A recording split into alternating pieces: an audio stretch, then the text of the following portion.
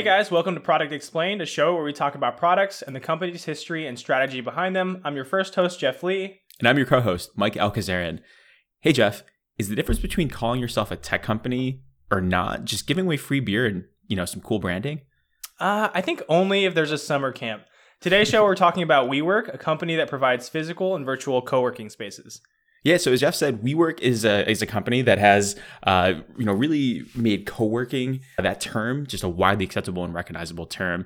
WeWork has over 800 office buildings across almost 120 cities across the globe. WeWork caters to both freelancers, so if you're just one person looking for a desk, all the way up to, satellite teams from larger companies that might need a new office space in a new location. WeWork is also famous for their community space perks as well. So you can get your free coffee, your beer, snacks, along with your high-speed Wi-Fi, phone booths, all the perks that you'd expect in a big high-tech company office, like printers and office supplies and all of that jazz.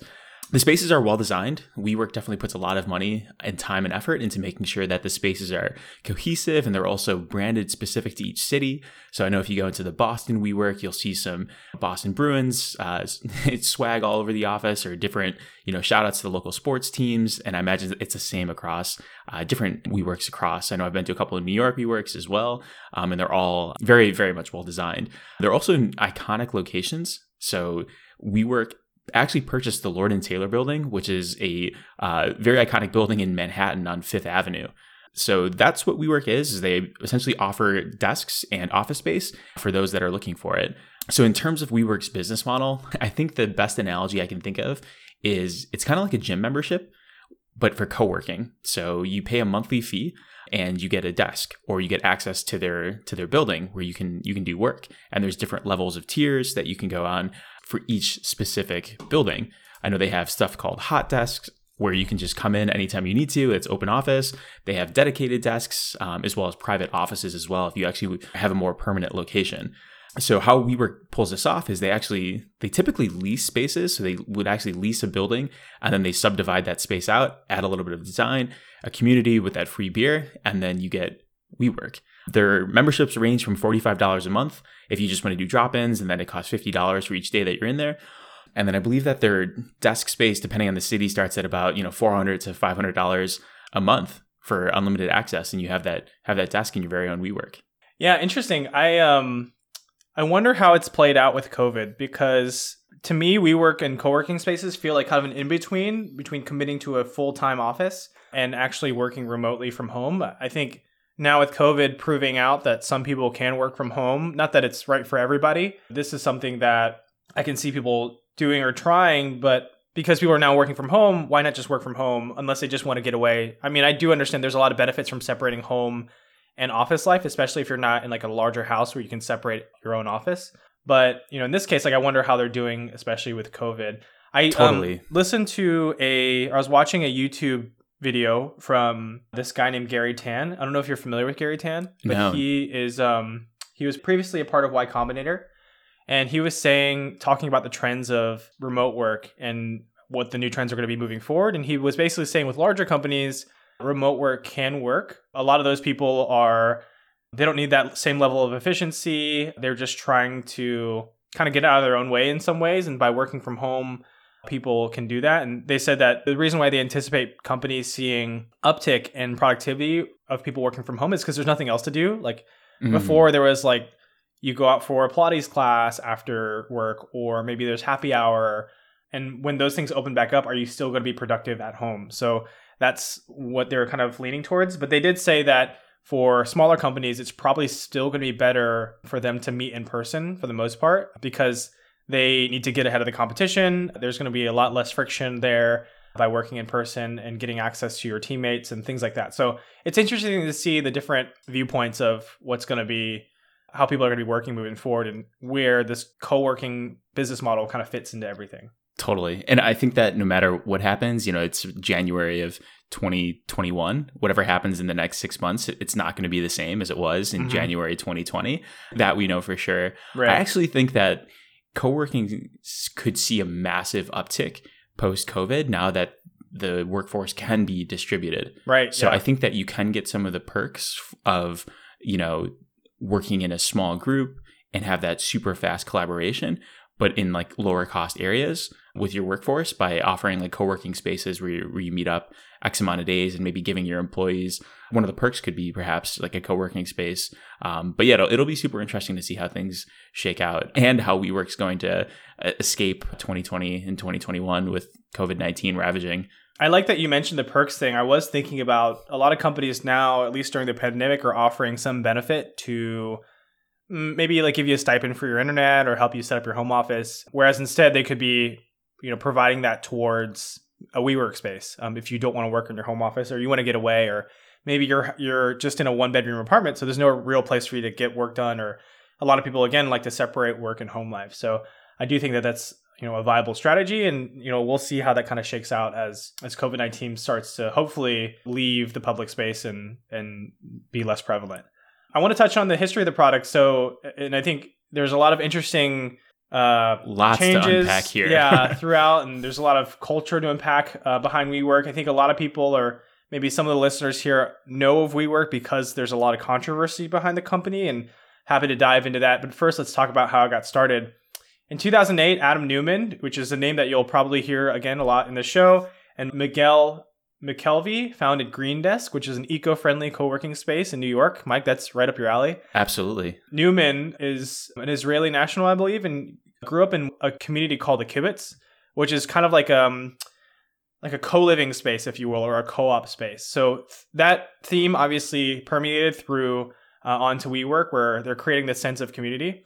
In 2010, they sold Green Desk and started WeWork itself in the Soho district. And by 2014, it was a pretty big success. WeWork was the fastest growing lessee of new office spaces in New York. So they were buying up these spaces and turning them around to rent out to potential coworkers or people that just needed office space or whatever. And they, again, separated their office spaces by touting the sense of, quote, community, again, from this theme from the Israeli kibbutz. Super interesting, because I definitely agree. I was super close to, so I saw the Boston office get open, one of the Boston WeWorks open, and that was a huge selling point for the office, is from events that always happen at the community, within the community rather, and also just the general vibe of like all the staff there. It was just, hey, like, let's be friendly and let's make everyone feel like you're part of something bigger. So it's super interesting that Neumann really wanted to hammer that point down. Yeah, capture that point. I think we'll talk about this in a few minutes, but it might have been to a fault, this sense of like community and like, I guess, almost like a fraternity or broship, if you will. For sure.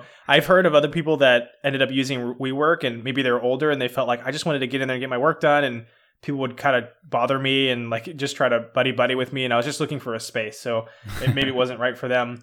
By this time in 2014, a lot of large investors had come knocking. So JP Morgan Chase, T. Rowe Price Associates, and even Goldman Sachs had invested into WeWork, realizing that there was something there. People were interested in this co-working space, and there was a movement to individual contractors or workers or even small companies moving away from traditional brick and mortar offices to being distributed and spread out, or at least just having a temporary office for the time being.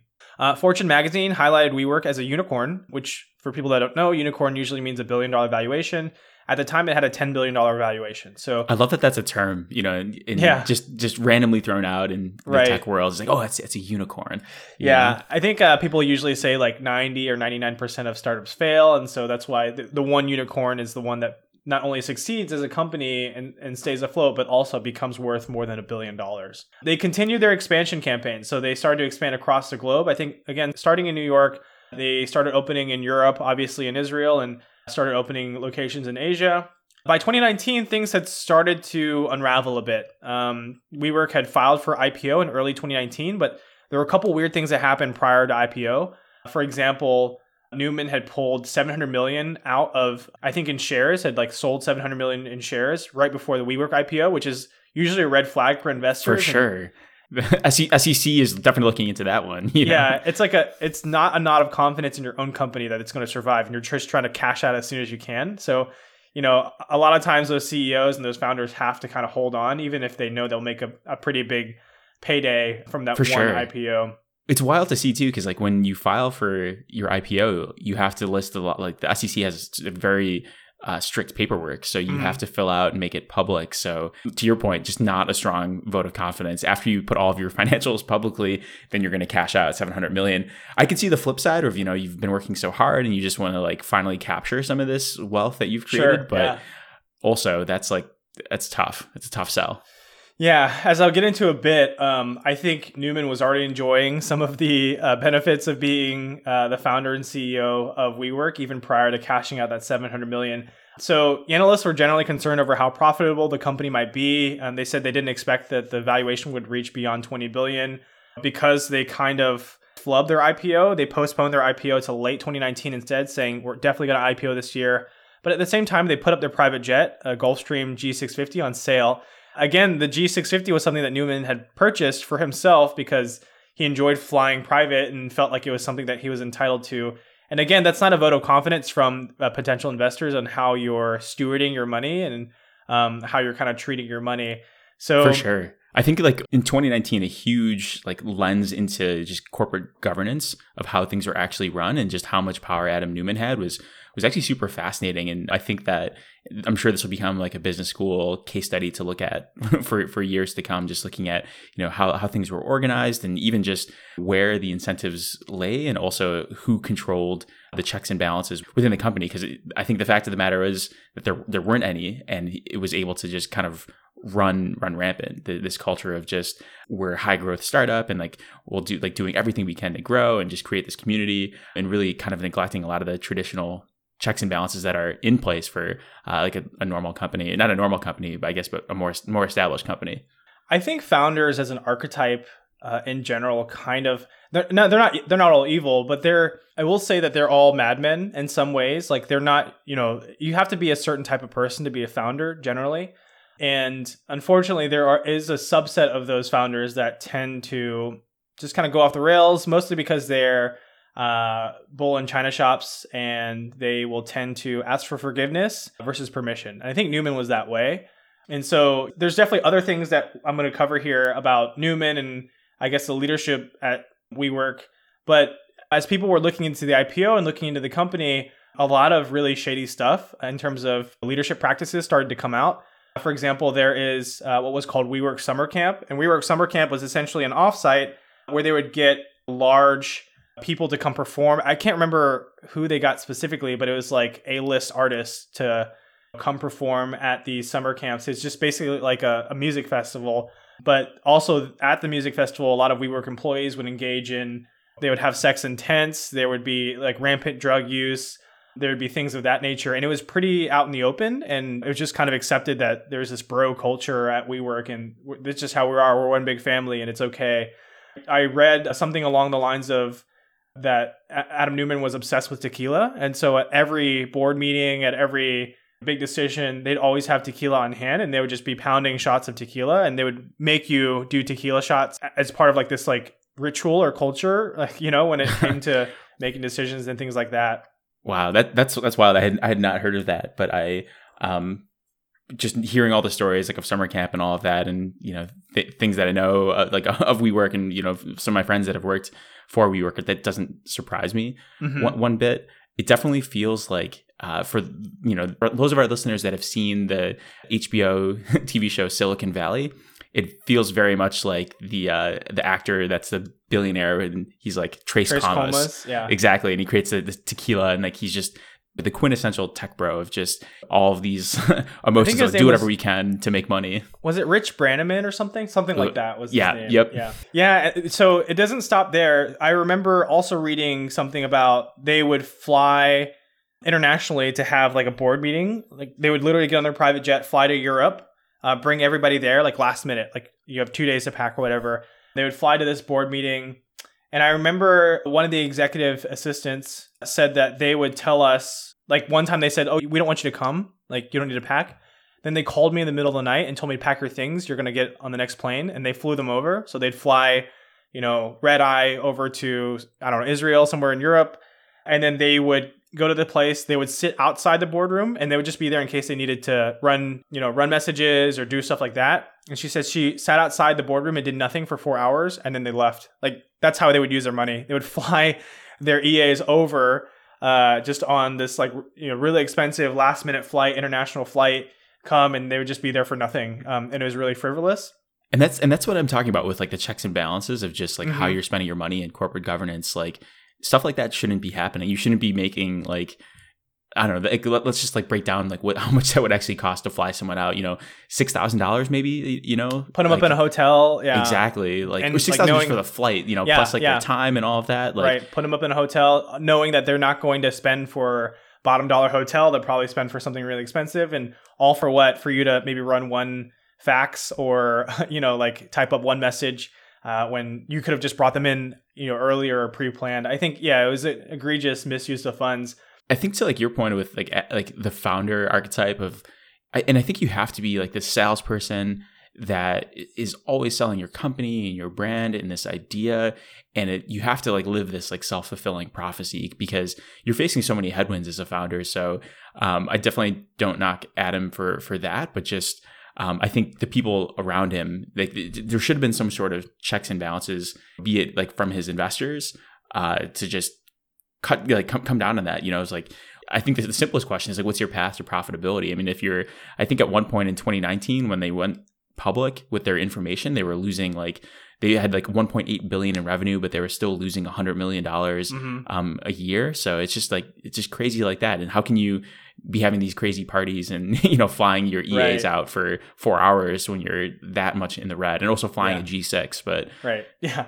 Yeah. And I think something else, there's some more interesting, factoids about Adam. I read that in one of the business meetings, he would bring his father along, and his father knew nothing about the business and he didn't speak English. And so he would just kind of sit in the board meetings. And then I can't remember who said this, but they were like, I didn't know who this person was. And I found out later that it was Adam's father. He didn't really contribute to the conversation, but he was just there kind of nodding. So he just like, hey, Dad, like come join me at work just because you can. And he would kind of like walk him around, and he'd be in like these really important business meetings, and he wasn't needed and there was no reason for them to be there. But I think that he was giving family members roles within the company as well. Adam's wife is actually a Paltrow. So she is cousin of Gwyneth Paltrow. And I recall that I want to say her brother or somebody else like got some very vague position in the company where they didn't really do anything or add any direct value, but they were getting paid to be in the C-suite. So there's stuff like that that's like, really egregious mishandling of power in terms of Adam being the CEO. And, it kind of reflected poorly on the company once some of these things, these exposés, if you will, started to come out.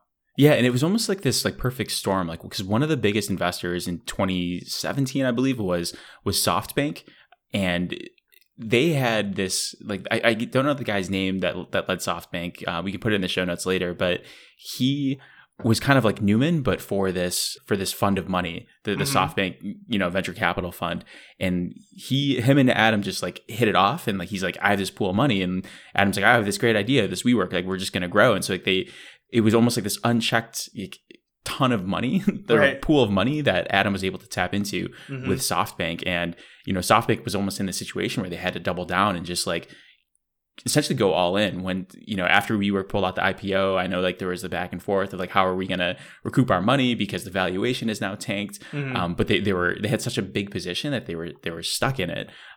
So I think it was just this beautiful, weird, perfect storm with SoftBank and WeWork just having this unchecked way to spend billions and billions of dollars. Right. Yeah. I think like there's certainly things that will chip away at the value of your company. One of it is for most tech companies, most startups is usually, are you profitable? I mean, you look at Uber, they weren't profitable. I don't know if they're still profitable now, actually, but they weren't profitable for a long time. But also, the image of your company. So it's kind of a mixture of both. I think image you can overcome in some ways. There's some things that you can do. And in this case, what they did was they revamped their business model and actually brought in somebody else, Sandeep Mathrani, to succeed Adam Neumann as CEO. So that was kind of getting rid of the old guard, if you will, and replacing them with somebody who had some leadership experience and could, be the face of the company and let people maybe set aside their fears of how the business was going to be treated. But then you still have the question of is WeWork going to be profitable moving forward? But now Sandeep is the CEO of WeWork, and they've rebranded as the We Company. And so I think they're doing a couple other things outside of just co-working spaces. Sandeep actually came from, he was a director or some higher level C-suite person from Brookfield Residential, which is a development company here in the US. I don't know if he's in other countries, but they basically build a ton of houses. So like Lennar, Brookfield Residential, those are some of the big American builders that, when most neighborhoods that are built with these like cookie cutter houses, like they usually build like those. Our house is a Brookfield house. So, but yeah, so that's where we're at with WeWork in 2020, and yeah, we'll see how things go in 2021 and beyond. Totally. And I think Adam Neumann got one of the biggest golden parachutes ever. I think it was something like $1.7 billion. And then just to get fired, just like, hey, like you can't run this anymore. Here's some money. Just go like pound sand. It was really sad because like, all these other folks were getting laid off at WeWork because they were just needed to be profitable, and they just needed to trim the fat, so to speak. So it's really sad to see like the leader getting so much money. I don't know if it was exactly 1.7 billion. We can check that later. But I know that he was also paid as a consultant to come.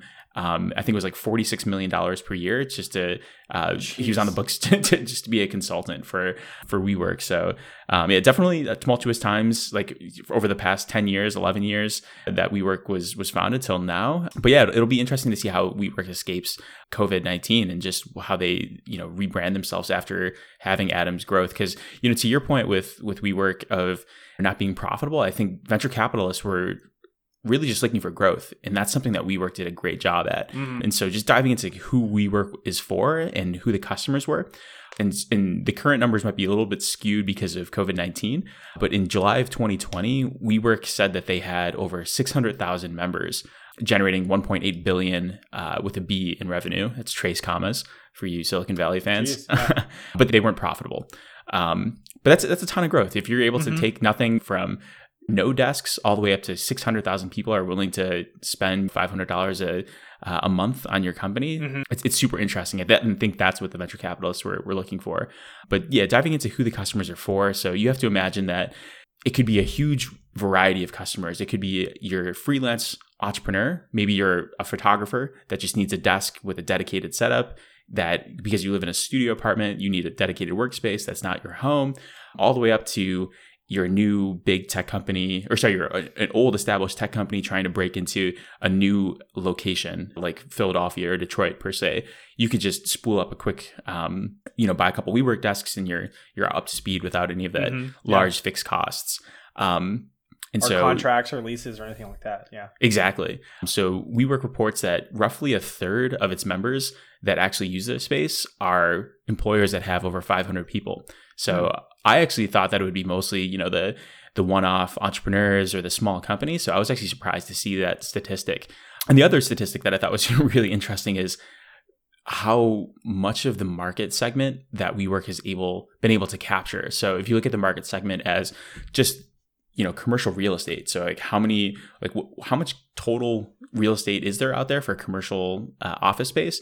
And it's about 70 million square feet that are dedicated currently today in the US to flexible office space. And WeWork has about 11 million of that. Oh, wow. So about 1/7 of if you're looking for a co-working space, like WeWork has, a 1/7 of it. So I thought that was pretty wild to see. And so I don't have a good take for how WeWork's going to exit the pandemic, if they're going to be in a better spot or a worse spot, but it'll be really interesting. I think what, gives me the most question is the whole business model of WeWork.